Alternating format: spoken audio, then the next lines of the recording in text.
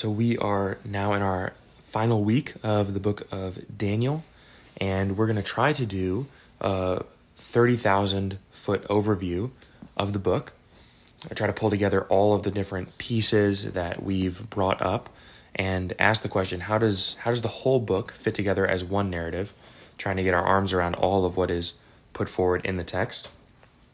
And to do that, I think it's appropriate that we start this final week in Daniel off where we started our teachings in Daniel off by looking at the introduction that Daniel gives to us in chapter 1 and verse 1. So in chapter 1, verse 1, the book of Daniel, we read these words: "In the 3rd year of the reign of Jehoiakim, king of Judah, Nebuchadnezzar, king of Babylon, came to Jerusalem and besieged it." And then notice what happens in verse 2 here. "And the Lord gave Jehoiakim, king of Judah, into his hand with some of the vessels of the house of God. And he brought them to the land of Shinar, to the house of his God, and placed the vessels in the treasury of his God." So Daniel chapter 1, verses 1 and 2 give us two different accounts, but two complementary accounts of the events of history as they happen to the Jewish people. In verse 1, we see history from a human lens. And in verse 2, we see history from the divine lens, right? Verse 1, you see it looks as though Nebuchadnezzar, the king of Babylon, simply beat Jerusalem in a military conquest, that he besieged it. And in verse 2, you see that the Lord is the one who actually gave Jehoiakim into the hand of Nebuchadnezzar. So if you're a Jewish person, the first thing the book of Daniel sets out for you is that the problem in the book of Daniel is not a problem of military power. It is not as though the Israelite people simply lost a military conquest, but it is that the Israelite people have violated their covenant with God, and so God has rightly given them over to Nebuchadnezzar for destruction.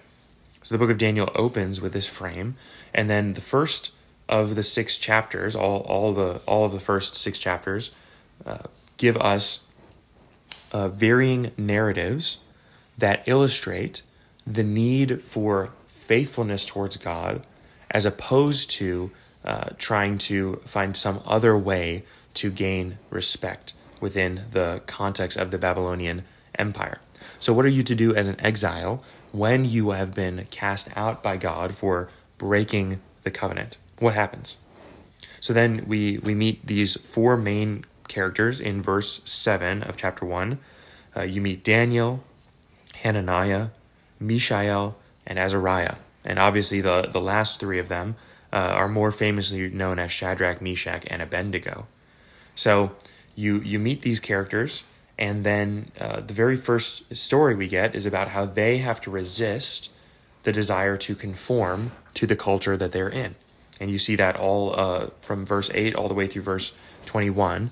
And the conclusion in this section is advancing the same narrative that we saw in chapter 1, verse 1 and 2, which is that from a human lens, things are happening, but there's also a very real fact that God is at work in these events. So if you look just, for example, at verse 9 of chapter 1, you'll notice that as Daniel goes to ask the king's chief for favor, for this exemption that he's looking for, verse 9 says, "And God gave Daniel favor and compassion in the sight of the chief of the eunuchs."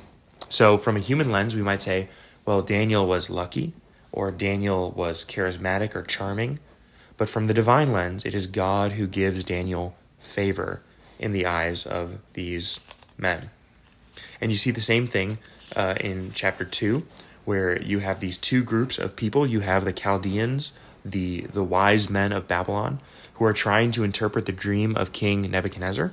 And the wise men of Babylon, they're just doing whatever is in their own best interests, not necessarily desiring favor from a divine lens. They're simply going for human influence.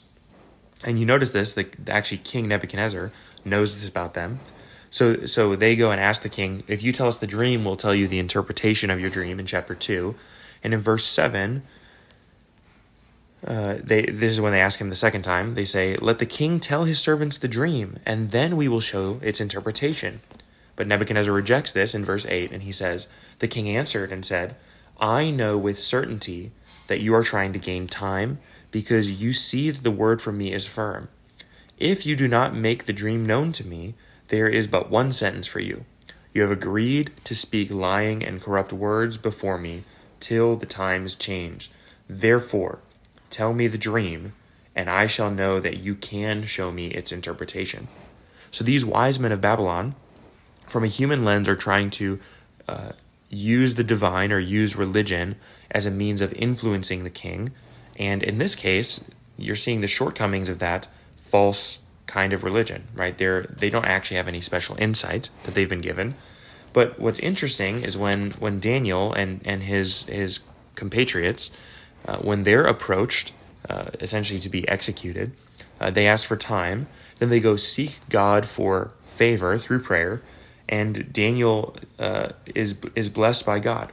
So you see, for example, in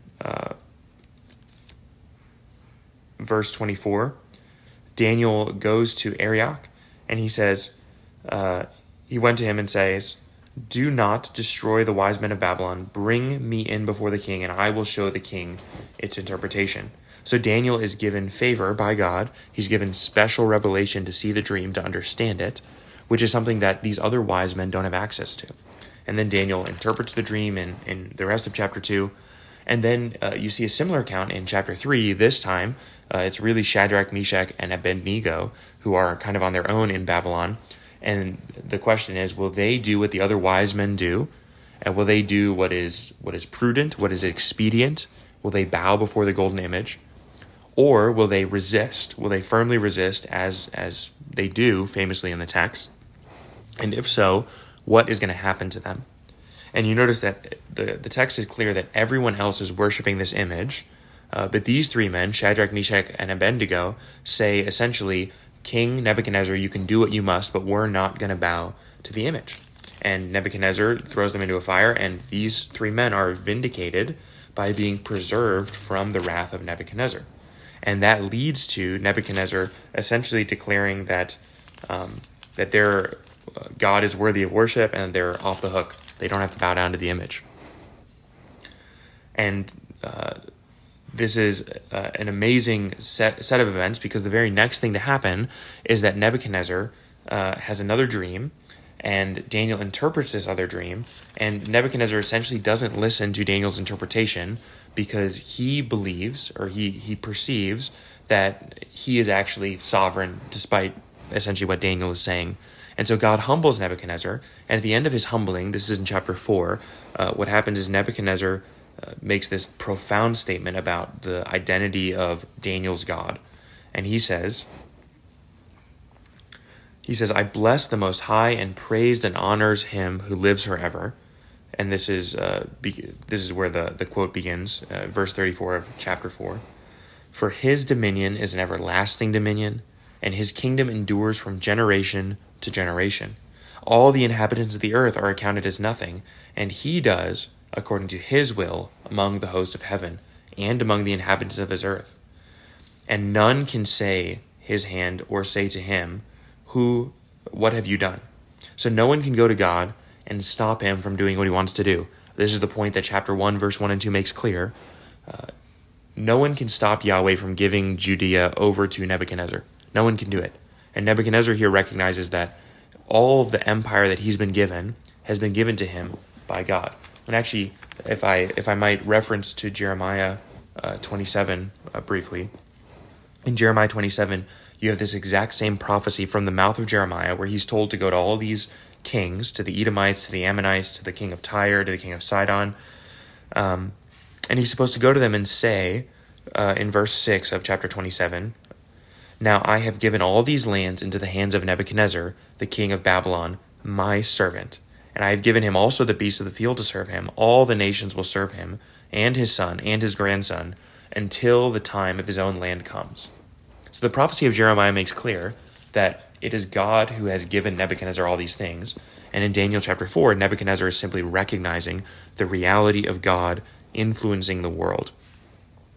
And then in chapter 5 of Daniel, we once again bump into another narrative section. This time it's not Nebuchadnezzar, but it is Belshazzar. He's feasting and celebrating, making the same mistake that his father did by believing that these conquests and these victories in this empire is his and his alone, and that he can do whatever he wants with it. He feels safe and secure. And Daniel comes to him during the party and essentially prophesies his destruction. Right? The handwriting on the wall means that he's been measured and found wanting, and he will be punished accordingly. And no sooner does Daniel say that than in verse 30 of chapter 5, that very night Belshazzar the Chaldean king was killed, and Darius the Mede received the kingdom, being about 62 years old.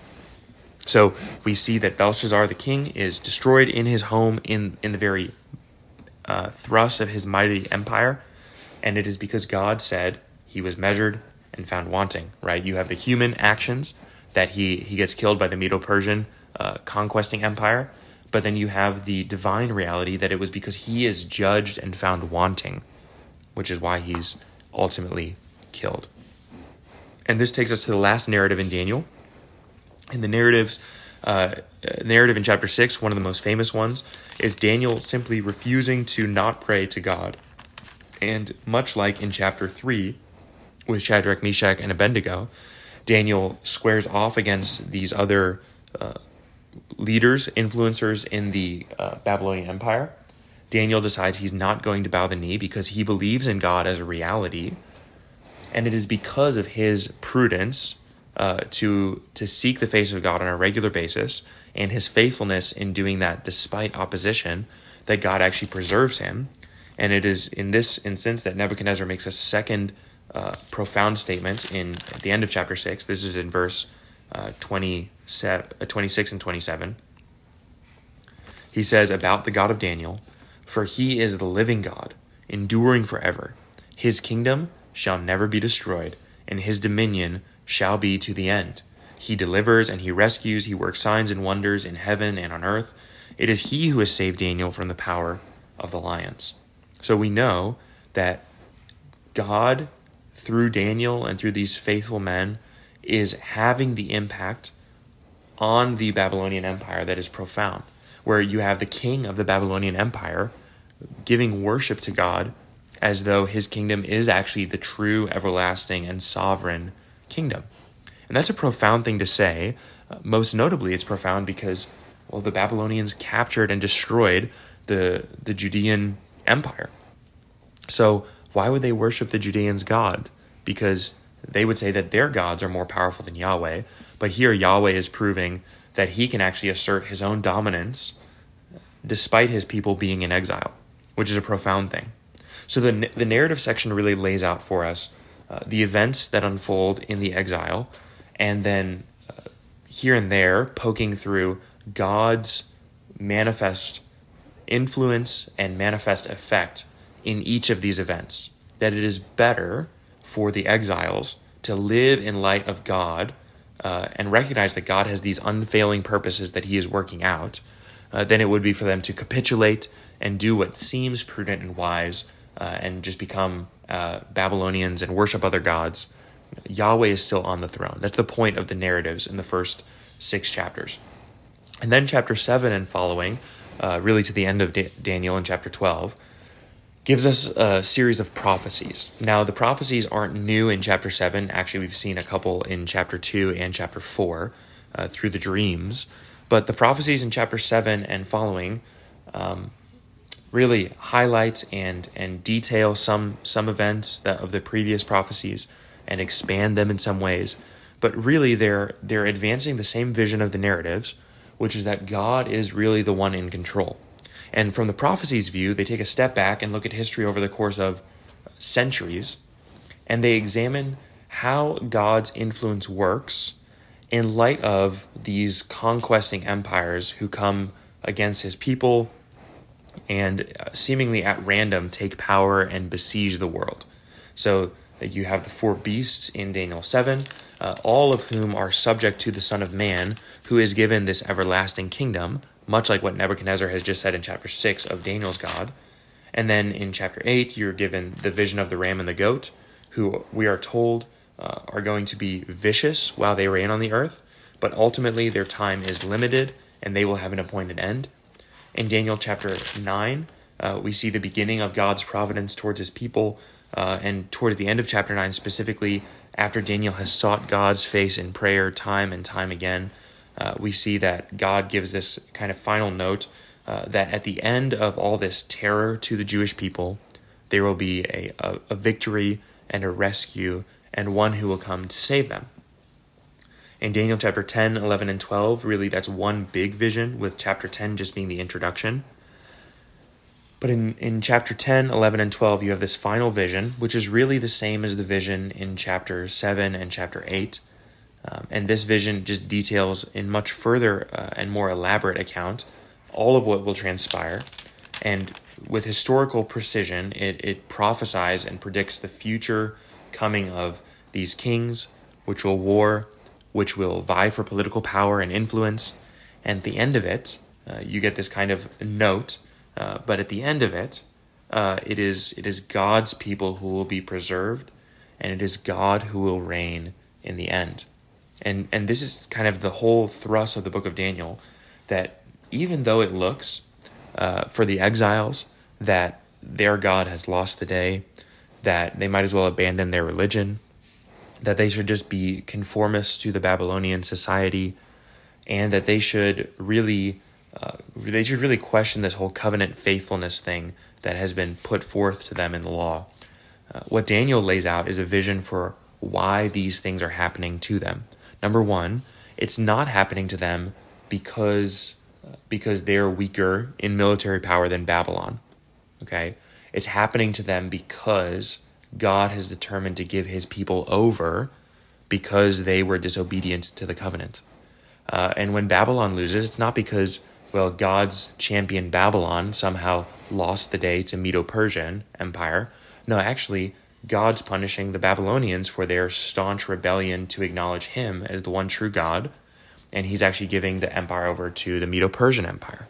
And as the rest of the visions and prophecies make clear in Daniel, God is sovereign. God is working out his purposes in history. And the final note at the end of chapter 12 is these words to Daniel, chapter 12, verse 13. But you, Daniel, go to your way till the end, and you shall rest and stand in your allotted place at the end of days. So, Daniel, you might have all these questions. You might have so many things that still don't make sense to you. But at the end of the day, here's what you need to know. It is in my sovereign control. This is the thrust of the book. So the purpose of the book of Daniel is to give a vision of reality, really a counter vision from what we can see on a human level. On a human level, all we see is things working themselves out here on earth. But what the book of Daniel does, and really Revelation in the New Testament operates in a similar way, is that it gives us a vision from above of the happenings in the world. It gives us a real good perspective on why things happen the way they happen, on how God is working out his sovereignty in and through evil empires. And for the people in Daniel's day, that could be an immense comfort. But I think most notably for us today, as God's people who live in a similar kind of situation where we don't have an Israelite theocracy on this world, one of the things we have to recognize is that there are still evil emperors. There are still evil kings. There are still wicked governments, and there are still people who will try to expunge the witness of Christians and faithful people all throughout the ages. So in the light of those realities, the book of Daniel is very much a wake-up call for us. It is very much an encouragement to us, and it gives us a divine perspective that even though it seems as though these wicked kings might have won the day, what the people of God need to know is that God is the one who sits on the throne. It is his kingdom, which is an everlasting kingdom, and that faithfulness to God is the ultimate prize to be won. Being faithful in your life, sometimes we're called to being faithful unto death, that our witness would be true, that our word would be fixed, and that we would actually be aligned with God even when it looks bad for God's people. And that's kind of the thrust of the book of Daniel. That's what the narratives give us, right? Individual accounts of how this actually works out on the ground. And then that's what the prophecies gives us by giving us this grandiose picture of how God is sovereign in the events of history, particularly the events in the near future, which Daniel and his people are going to experience, culminating in God's redemption of his people and his putting all these empires under his feet, the feet of his son, in the person of Jesus Christ. And we know as Christians that all these things have happened, they have been fixed, that God has won his victory through Christ on the cross, and we live much like Daniel did in light of those realities. What he hoped for and lived in light of happening in the future, we live in hope of what has happened in the past, and we long for that future day when all that has happened in the past for us, in the crucifixion of Jesus, will be established in the world. That his kingdom won't merely be a kingdom that is small and unseen and invisible, but we actually long for the day when his kingdom will be a felt reign upon this earth, right? We pray this in the Lord's Prayer. We pray, your kingdom come, your will be done. This is what we ask God for on a regular basis, so that he might establish all things to the power of his will, that he will put to death the wickedness in the world, and that we, his people, will be vindicated and live as saints who have been preserved faithfully till the end. And Daniel gives us somewhat of a vision of those realities. So with that, let me just close in a word of prayer, and then we can discuss much of these other details in the book as we move now into some questions. So, Lord, we thank you for this book. Thank you for the overall message of your providence, preserving your people in all ages and all times. And Lord, we just ask that you would give us grace as we try to be faithful to the call of this book, to live lives surrendered to you, faithful to you. We recognize that is in our weakness such a difficult call, because we are not by nature God-fearers. We fear man. We do what we want to. We don't often do uncomfortable things.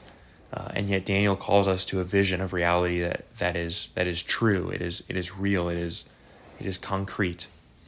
And we pray that you would give us grace to help us to see that vision, to capture it, and to live in light of it. We ask this in your name. Amen.